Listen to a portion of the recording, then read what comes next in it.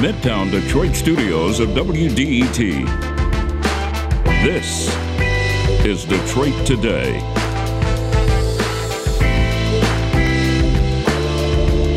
Recreational marijuana sales have begun in the city of Detroit after a long road of negotiation and wrangling over how cannabis businesses will be operated and regulated. Today, we're going to talk with City Councilman James Tate, who spearheaded the work on the city's pot sales ordinance, and with Al Williams, who recently opened The Cut, one of the city's first recreational dispensaries. That's all next on Detroit Today.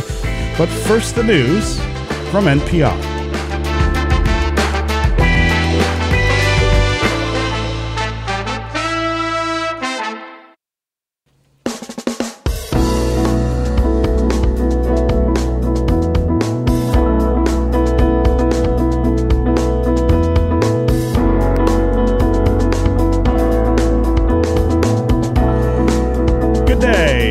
And welcome to Detroit Today on 101.9 WDET. I'm your host, Stephen Henderson, and I'm really glad you've decided to join us. So it's hard to think of it, but it has been over 4 years since Michiganders voted to make recreational marijuana use legal in our state. And for most of that time, you haven't not been able to buy recreational cannabis in the state's largest city, Detroit. That's because Detroit has been grappling with legal challenges and concerns about how to best distribute recreational marijuana licenses to potential sellers. That all changed early this year as the first licensed recreational dispensaries opened up in early January. In all, the city provided licenses to 33 total applicants in December, and there will be a second application round. It's expected to start as soon as the end of this month.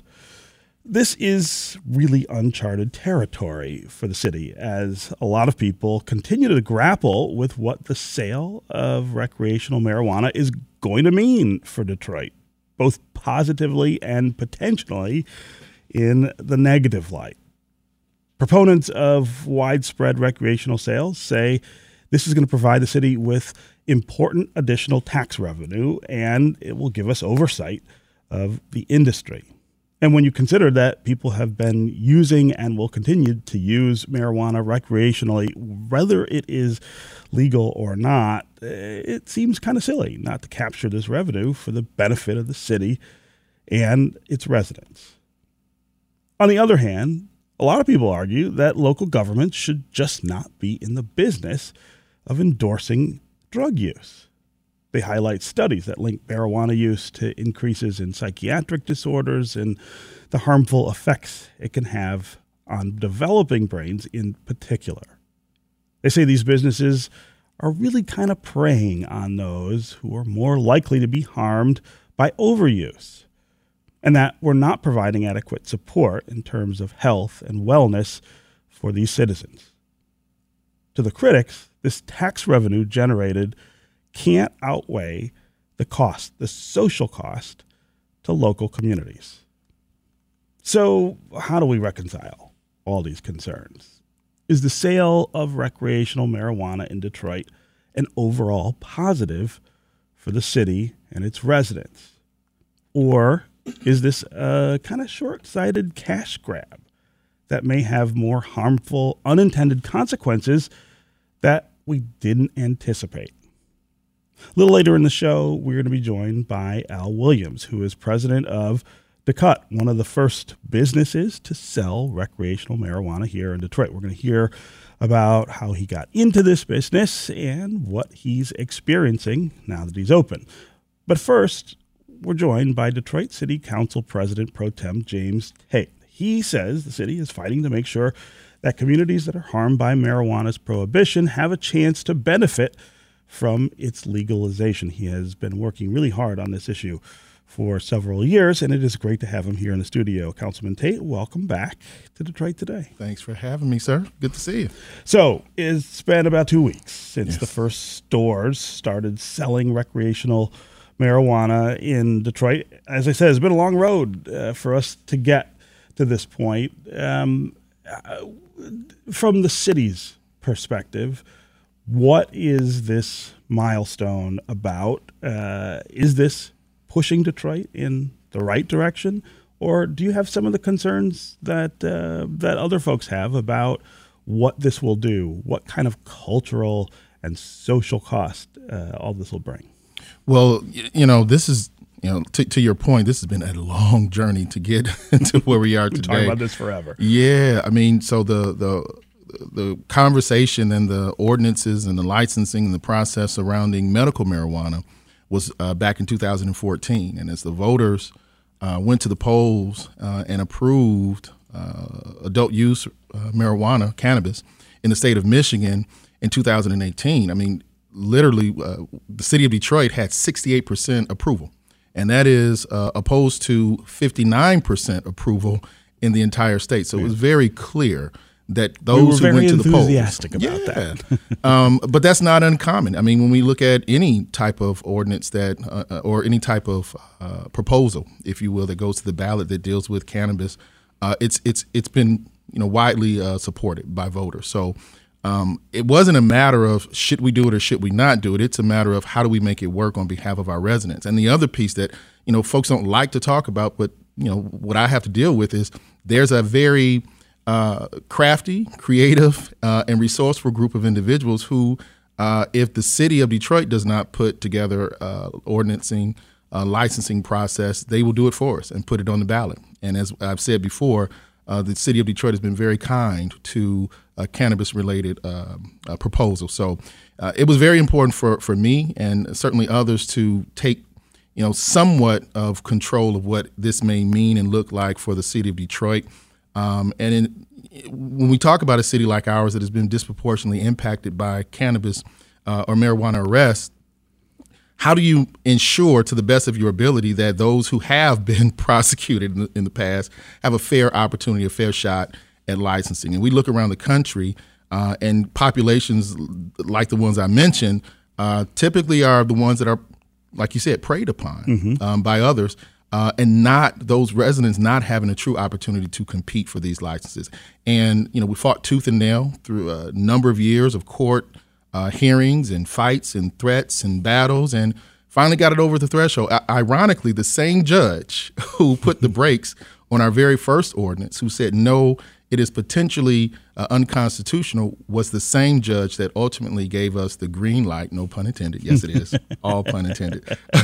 He was the one that gave us the green light on December 21st to allow us to move forward with this licensing process. And the other piece of irony is December 21st, that's my birthday. So that was a great birthday gift. I can't imagine one I've had. After all this time. That's right. Not one better than that in a number of years. So I want to talk a little more about licensing and fairness and inclusion, because those were the concerns that I heard from lots of people about who will get access and whether Detroiters themselves, ourselves, will get a fair shot at this.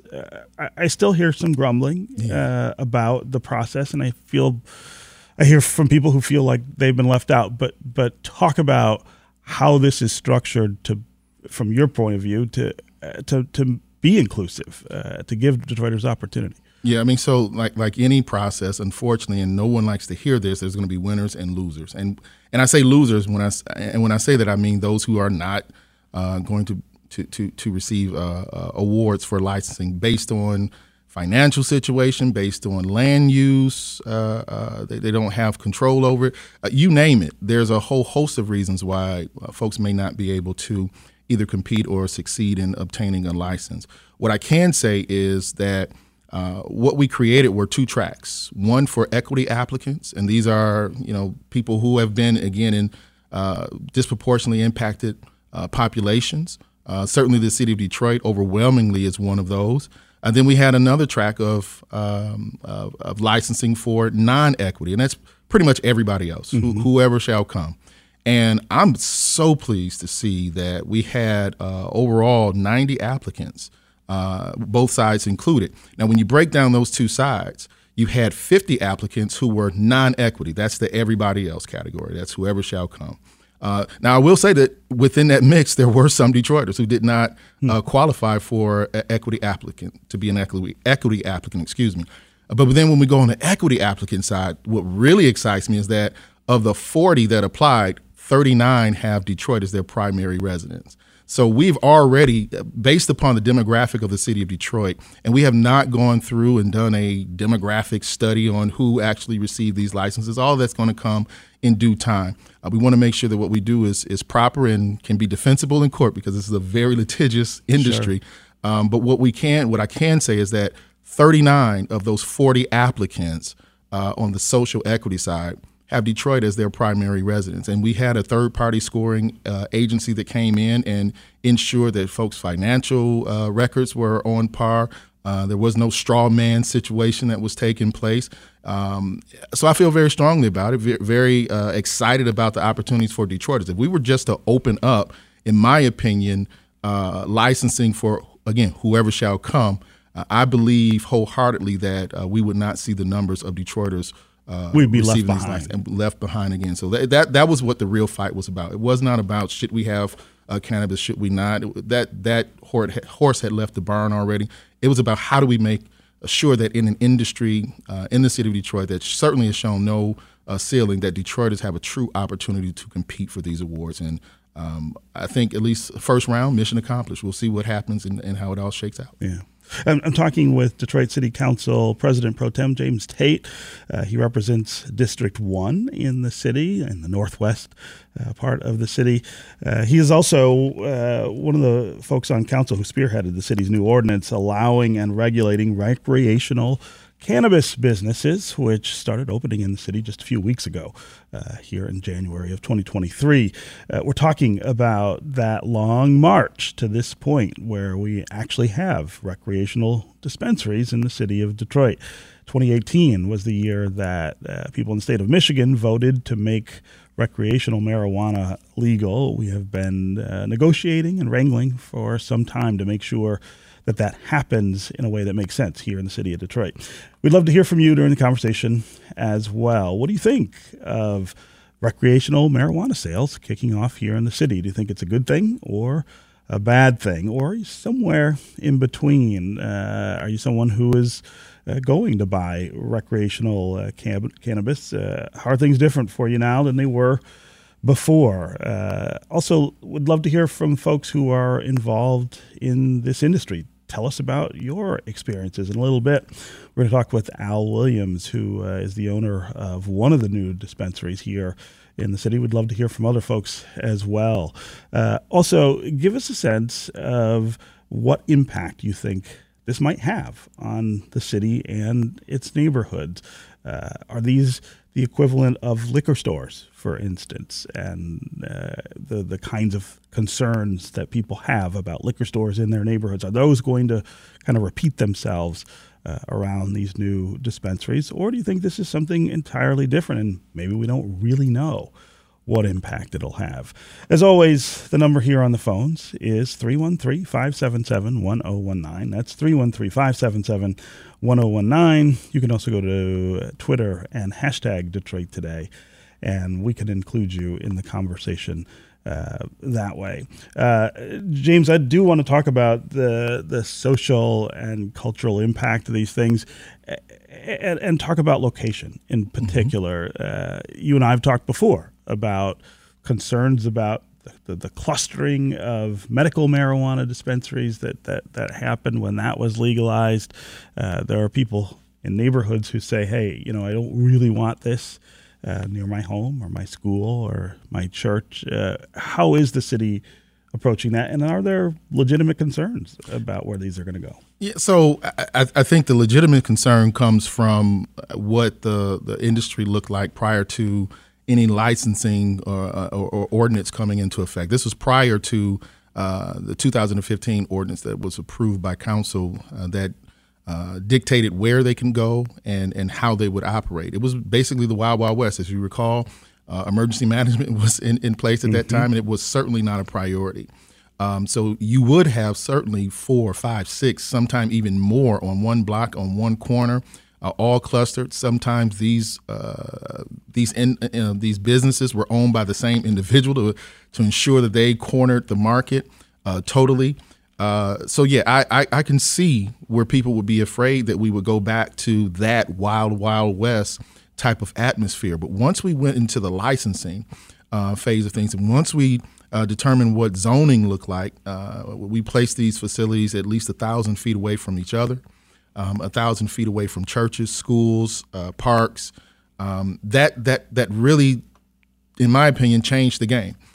It provided more of a buffer for residents. It provided an opportunity for other businesses to also be weaved into the business climate, because again, it was crazy. We had at one point in time more than 280 we had counted, 270 in the city of Detroit, which was absolutely ridiculous.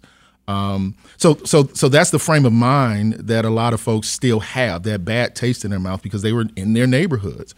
But now, because of the way that we have structured zoning, I have less of a fear or concern as a lifelong Detroiter that there's going to be a overrunning in our neighborhoods. It's just really, based on our zoning, not possible. Now, you will have some clustering in industrial areas for sure, but industrial areas are a very unique situation. If we're talking about, where you have these high intensive uses already allowable in those spaces, I don't see how having a cannabis-related business will be detrimental. And and one of the other concerns I had, again, being a lifelong Detroiter, I know some of the challenges we've had with property crimes and things of that nature. In my mind, I could not fathom having stores with pounds and pounds of marijuana inside and they not being run through on a regular basis. But we haven't seen that. So, we haven't seen it, Stephen, and I think that's something that we always need to keep in mind. And if there is one that pops up, and there is someone goes through a wall and takes the cannabis from that building, that's bad. But we also have to look at the fact that no business, unfortunately, has been immune from that type of behavior. But we have not seen a overall overwhelming situation where these businesses have created blighted or criminal activity in our community, and I'm thankful for that. I also want to talk about the money, and I think there's a little bit of confusion on some people's part, including mine, about the tax revenue here and what it means. This is different from medical marijuana sales and the tax revenue that the state collected from those businesses. This is more of a direct shot in the arm to city coffers. Explain how that works. Yeah, so to make it long story short, the way it works is that you don't necessarily receive the funds on the front end as a municipality. The funding that you receive from this industry is based upon income tax for one, but then also from the sales tax of the industry, based upon proportionally how many businesses that you have in your municipality. Retail in particular. So with the city of Detroit now having at least 30 on the books, that now allows us to receive funding from marijuana sales, whereas in the past we could not. That business model, does not exist for the medical marijuana industry. So you'll see a lot of municipalities who did not welcome medical marijuana by any means. Now they're a lot more receptive to recreational or adult use because of the fact that the cities have an opportunity to receive some, depending on how many facilities you have and how large the industry is in the state of Michigan, it could be definitely make it worth your while to go down this pathway as a municipality. Yeah. Okay, we're going to take a quick break, and when we come back, we're going to continue talking about recreational marijuana sales in the city of Detroit, kicking off here in January. What do you think of all those things? We want to get going on the phones and on social as well. Brenda in Detroit, you'll be up first. If you want to join her, 313-577-1019 is the number. That's 313-577-1019. Tell me what your experience has been with recreational marijuana sales. What's going on in your neighborhood? Are you concerned maybe about recreational dispensaries hopping up? Also give us a sense if you're just against this whole idea. Like, you still don't think this is a great thing for us to legalize in the state of Michigan. You can also go to Twitter and hashtag Detroit Today. We can include you in the conversation that way. We'll be right back with more Detroit Today.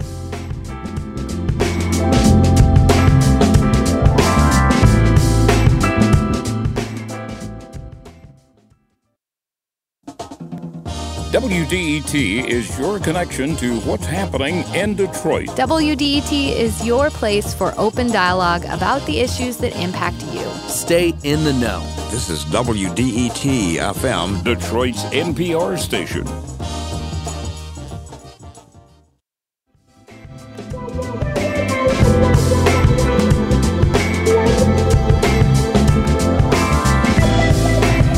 This is Detroit Today on 1019 WDET. I'm Stephen Henderson, and I'm really glad you've joined us today. My guest right now is Detroit City Council President Pro Tem James Tate.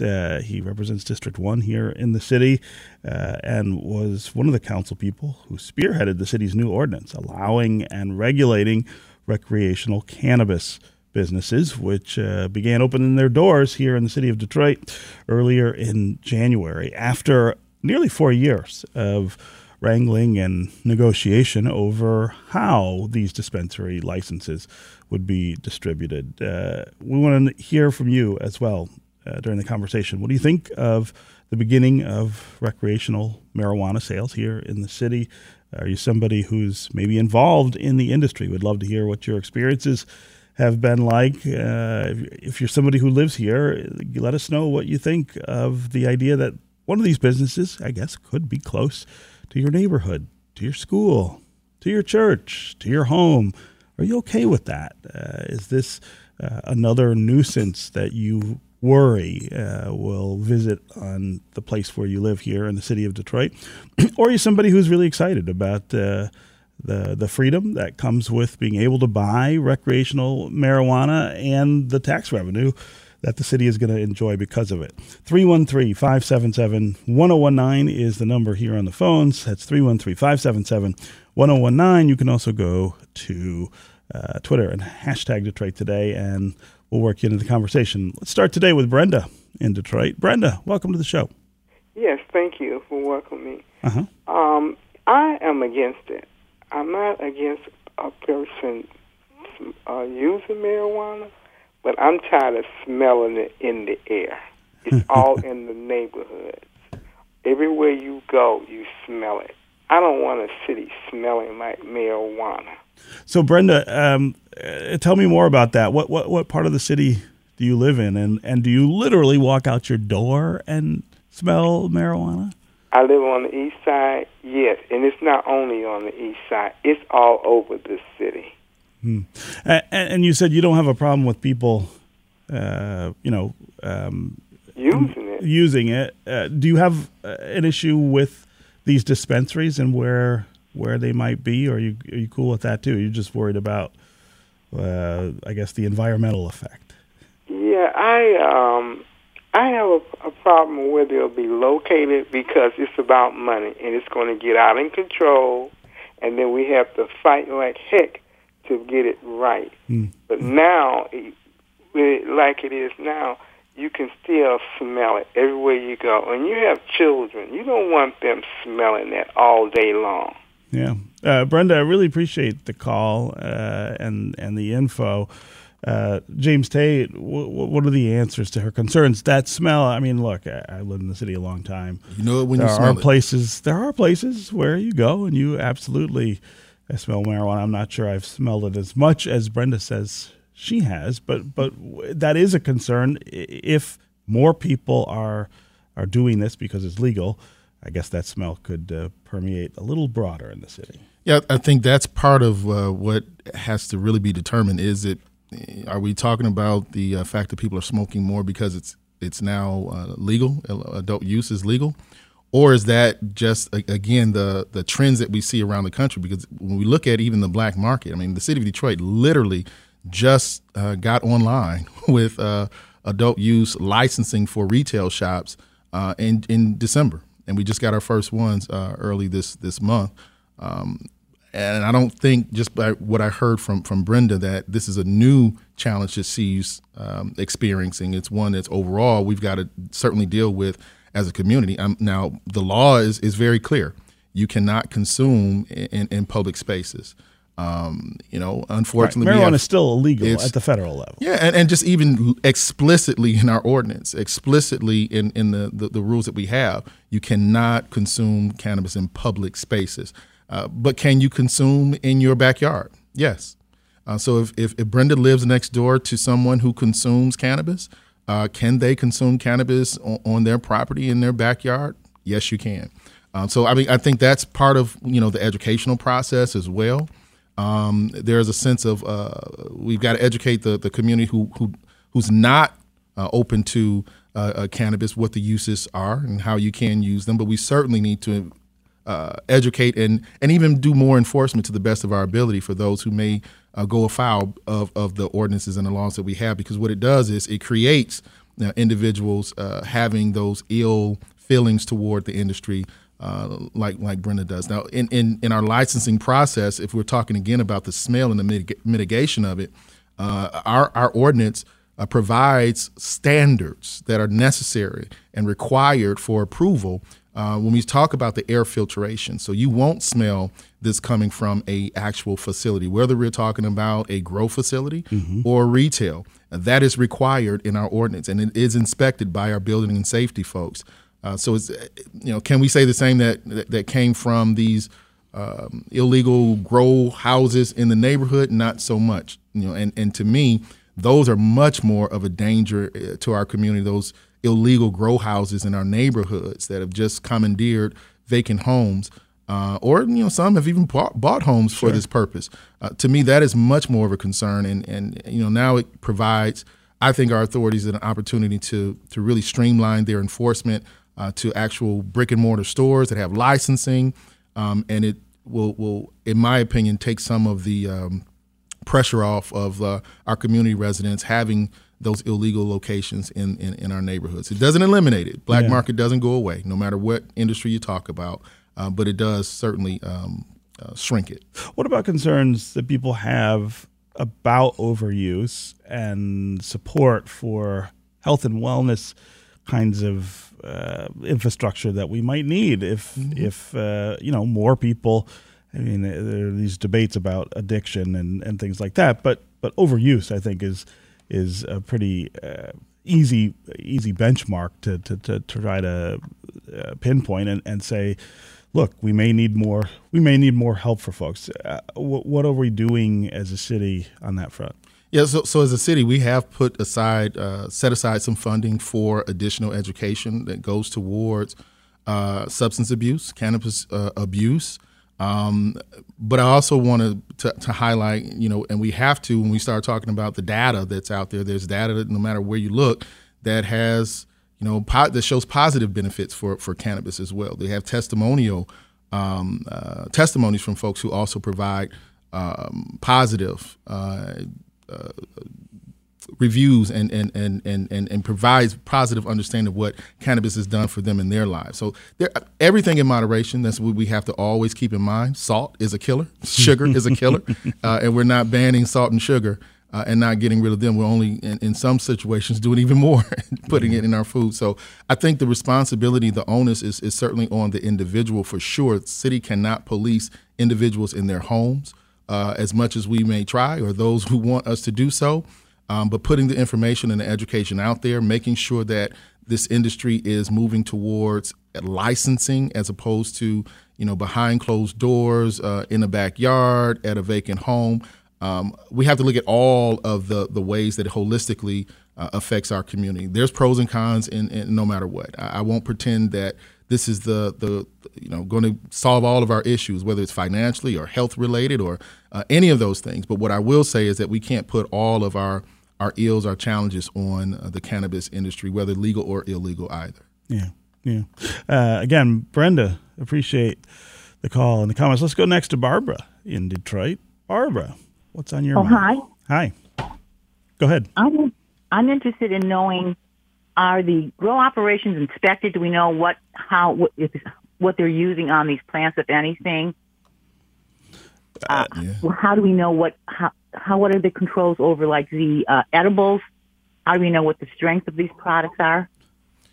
Well, the good thing is, thank you for calling. The good thing is that each one of these products that has to go through, that is sold out of a retail establishment or a micro business establishment, it has to go through testing, stringent testing, let me just say.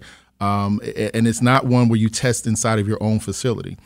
It is going through a third-party tester, and the state tracks the product from seed to sale. So that was one of the concerns that some folks had, that government was too involved, that we had too many protections, so to speak. Just let the industry do what the industry has been doing, in the black and gray market all these years.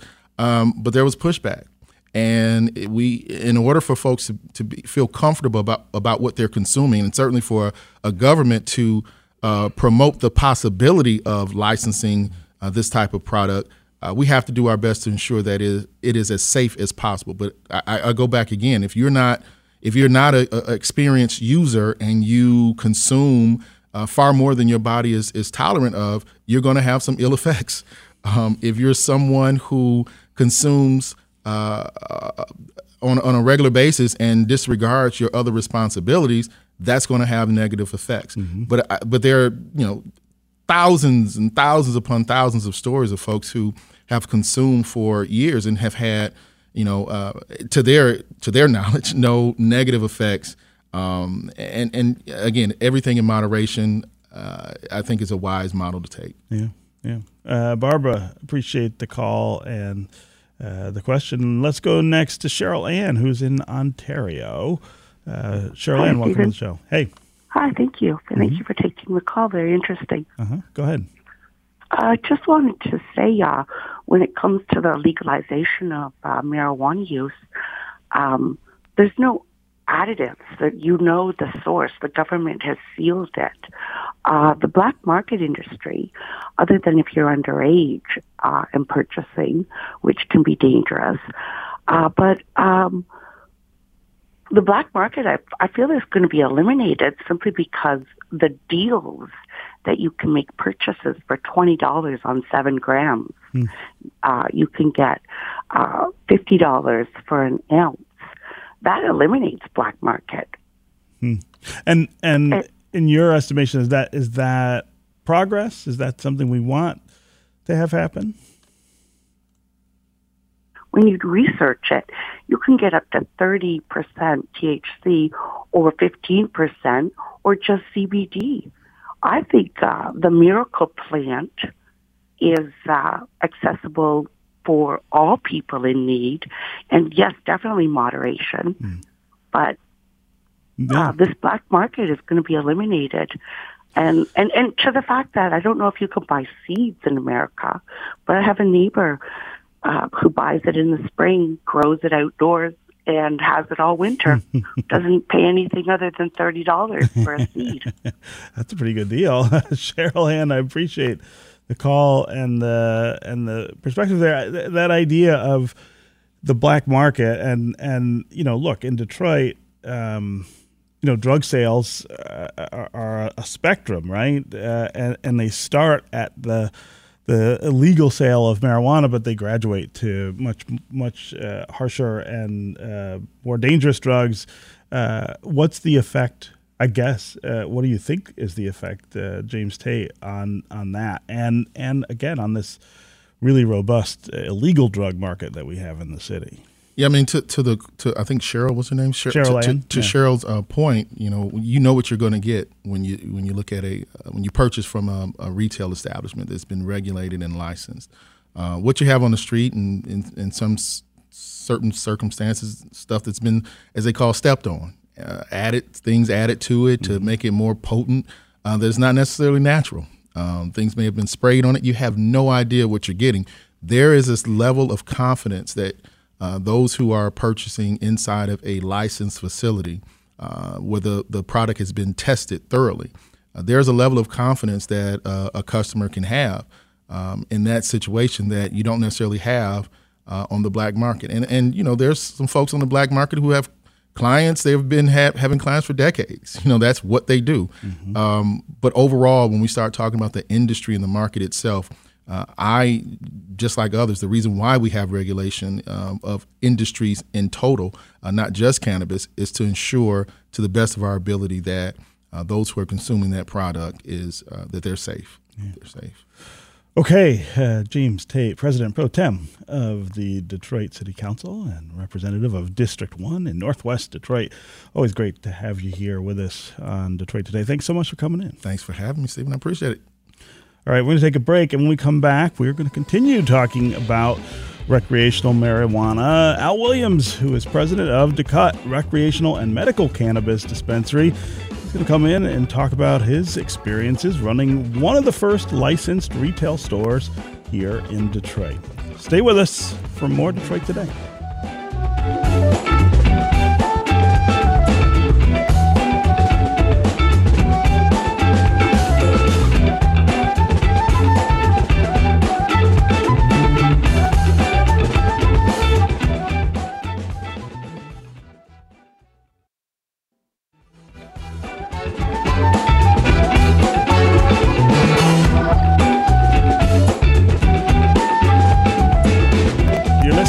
Detroit Today on 101.9 WDET. I'm Stephen Henderson, and I'm glad you've joined us. Now that we're 2 weeks into the legal sale of recreational marijuana here in Detroit, we also want to get an idea of what the experience looks like from the perspective of some of the businesses that have opened and maybe expanded even as a result of the change. To help us learn a little more about this, we've got Al Williams, who is president of DeCut, a recreational and medical cannabis dispensary in Detroit, with us. Al, welcome to Detroit Today. Thank you so much, Mr. Henderson. Good to be here. Good to see you again. It's good to see you as well. I've seen you in the papers. I've seen you on TV talking about your new business. Tell me about this new venture of yours, DeCut. Well, it's an exciting time in the city of Detroit. Ever since the city has been fighting to get this ordinance passed, whether it's medical and now, of course, recreational. It's a new industry and a new opportunity for people to get into business, make a profit, and help others. And so over at DeCut, we're on Gratiot. We're fully open, recreational and medical. We haven't lost our medical clients, of course. It seems like they're increasing every day still. But it's been really exciting to be over in the neighborhood, in the community, hiring Detroiters and giving back to the community as much as possible. So let's start there. That this was a business that you had before that was a medical cannabis business. Correct. Why was it important to you to add recreational to that portfolio? In the state of Michigan, the medical industry is dying. Less and less people are renewing their medical cards every month. And more municipalities are opting into recreational. And so it was important for us to, be there to push the hard-working councilman like James Tate and work with him as much as possible to get this rec industry open, or else we would have a state with the largest city being the city of Detroit that was not rec. It would not have been the biggest industry as it is without the city of Detroit going recreational. Yeah.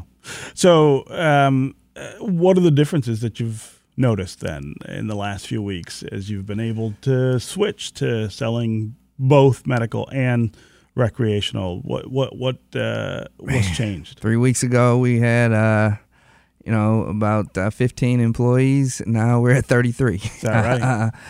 And we're hiring more. That's one of our biggest issues is staffing up quickly to be able to handle all the requests that are coming in, whether it's delivery or face-to-face ordering. And then training, of course, has been another big hurdle of ours. We're making sure that every one of our employees is trained.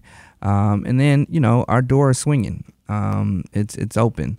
And people are coming in. We're seeing a lot more customers than we used to 3 weeks ago. A lot of people that had medical cards or that smoked marijuana weren't visiting the Detroit stores prior to going recreational. They were going across 8 Mile, going across Telegraph, going downriver. to get their product. And now that we're recreational, we're seeing a lot of those customers come back to us.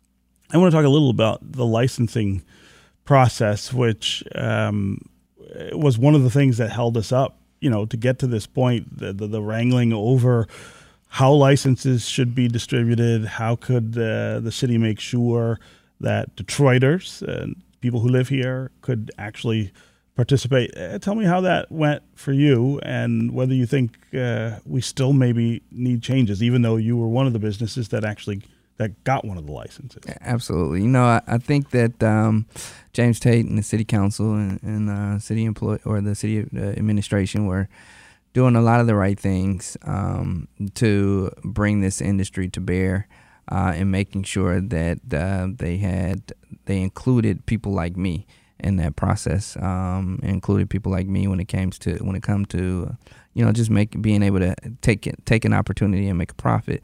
But the licensing process, the ordinance process, it was tough. 4 years of back and forth. I mean, the whole legacy opportunity that came and went and died. And then, of course, the past year, dealing with the second or third ordinance that was put into place.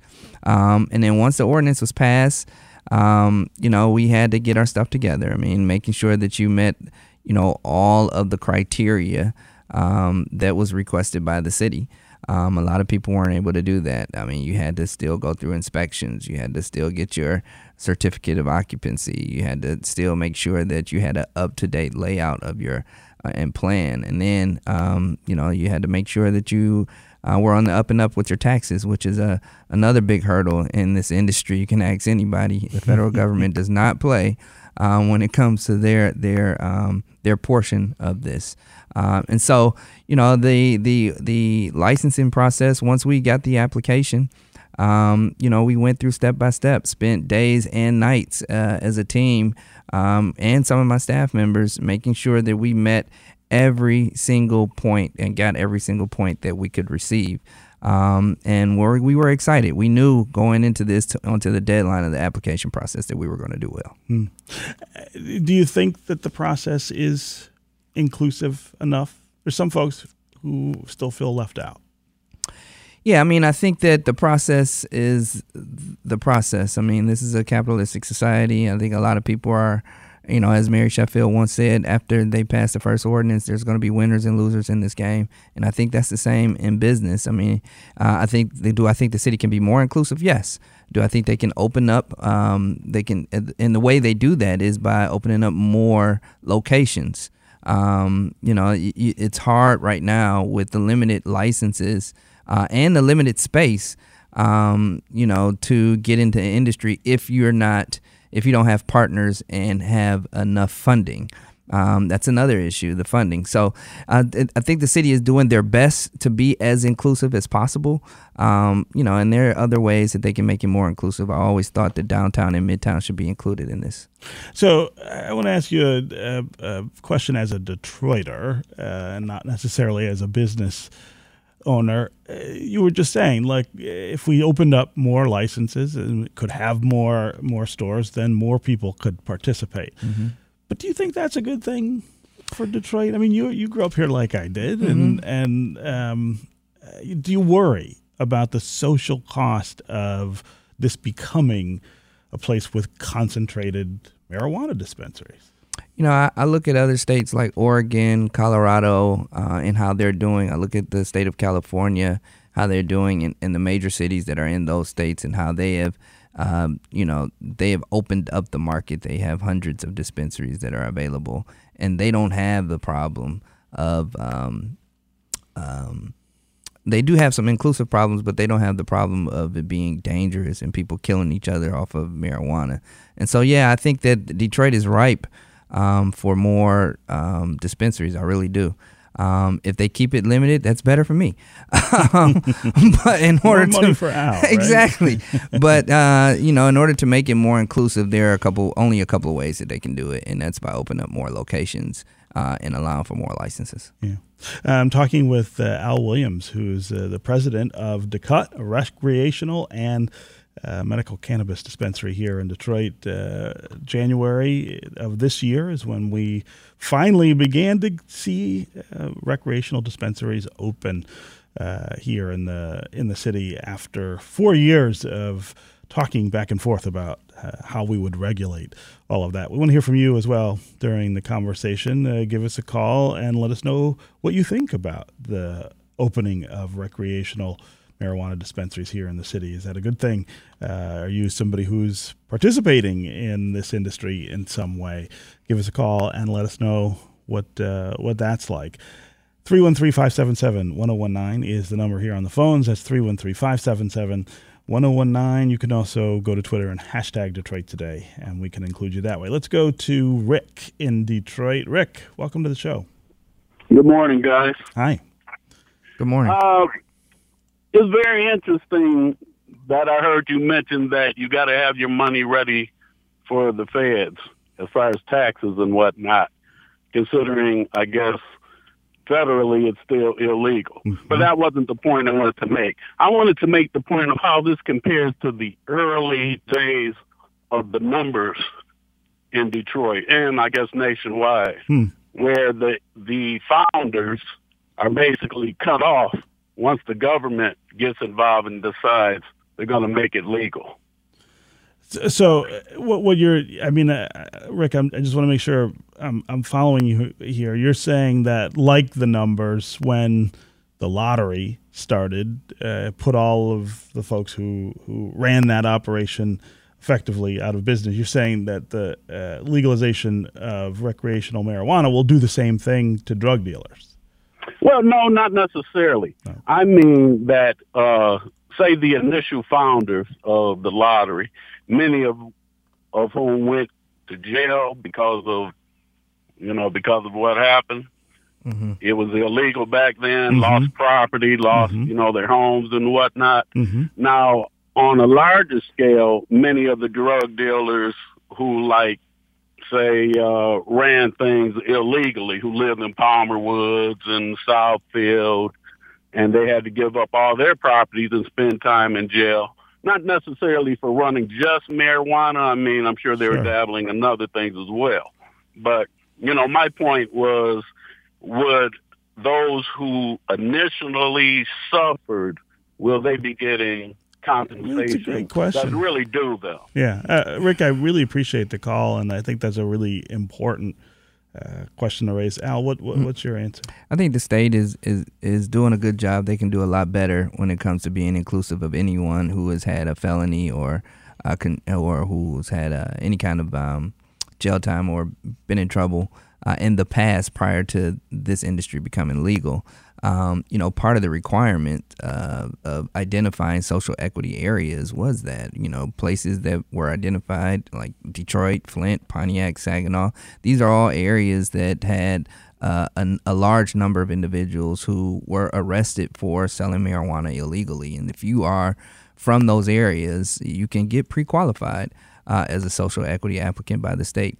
And so I think that's a good first step. Do I think it's far enough? No. I think the governor and Garland are doing, looking at ways to forgive those who may still be in jail right now for, selling marijuana when it wasn't legal. And I think that they need to move quickly to be able to do that. And then last but not least, we got business owners.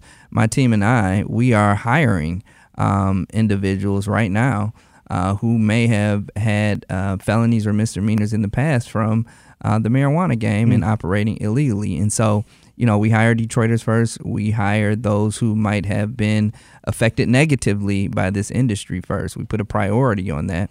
And right now we got 33 employees, and of the 33, just over 30% of our employees have a felony and or misdemeanor on their record have been convicted of marijuana sales when it was illegal. Yeah. Yeah. So I also want to go back to something that Rick talked about with regard to taxes, federal taxes, which you do have to pay. Yeah. But his question about, the fact that marijuana is still an illegal drug federally, that idea that it is taxed, I guess that is something of a contradiction.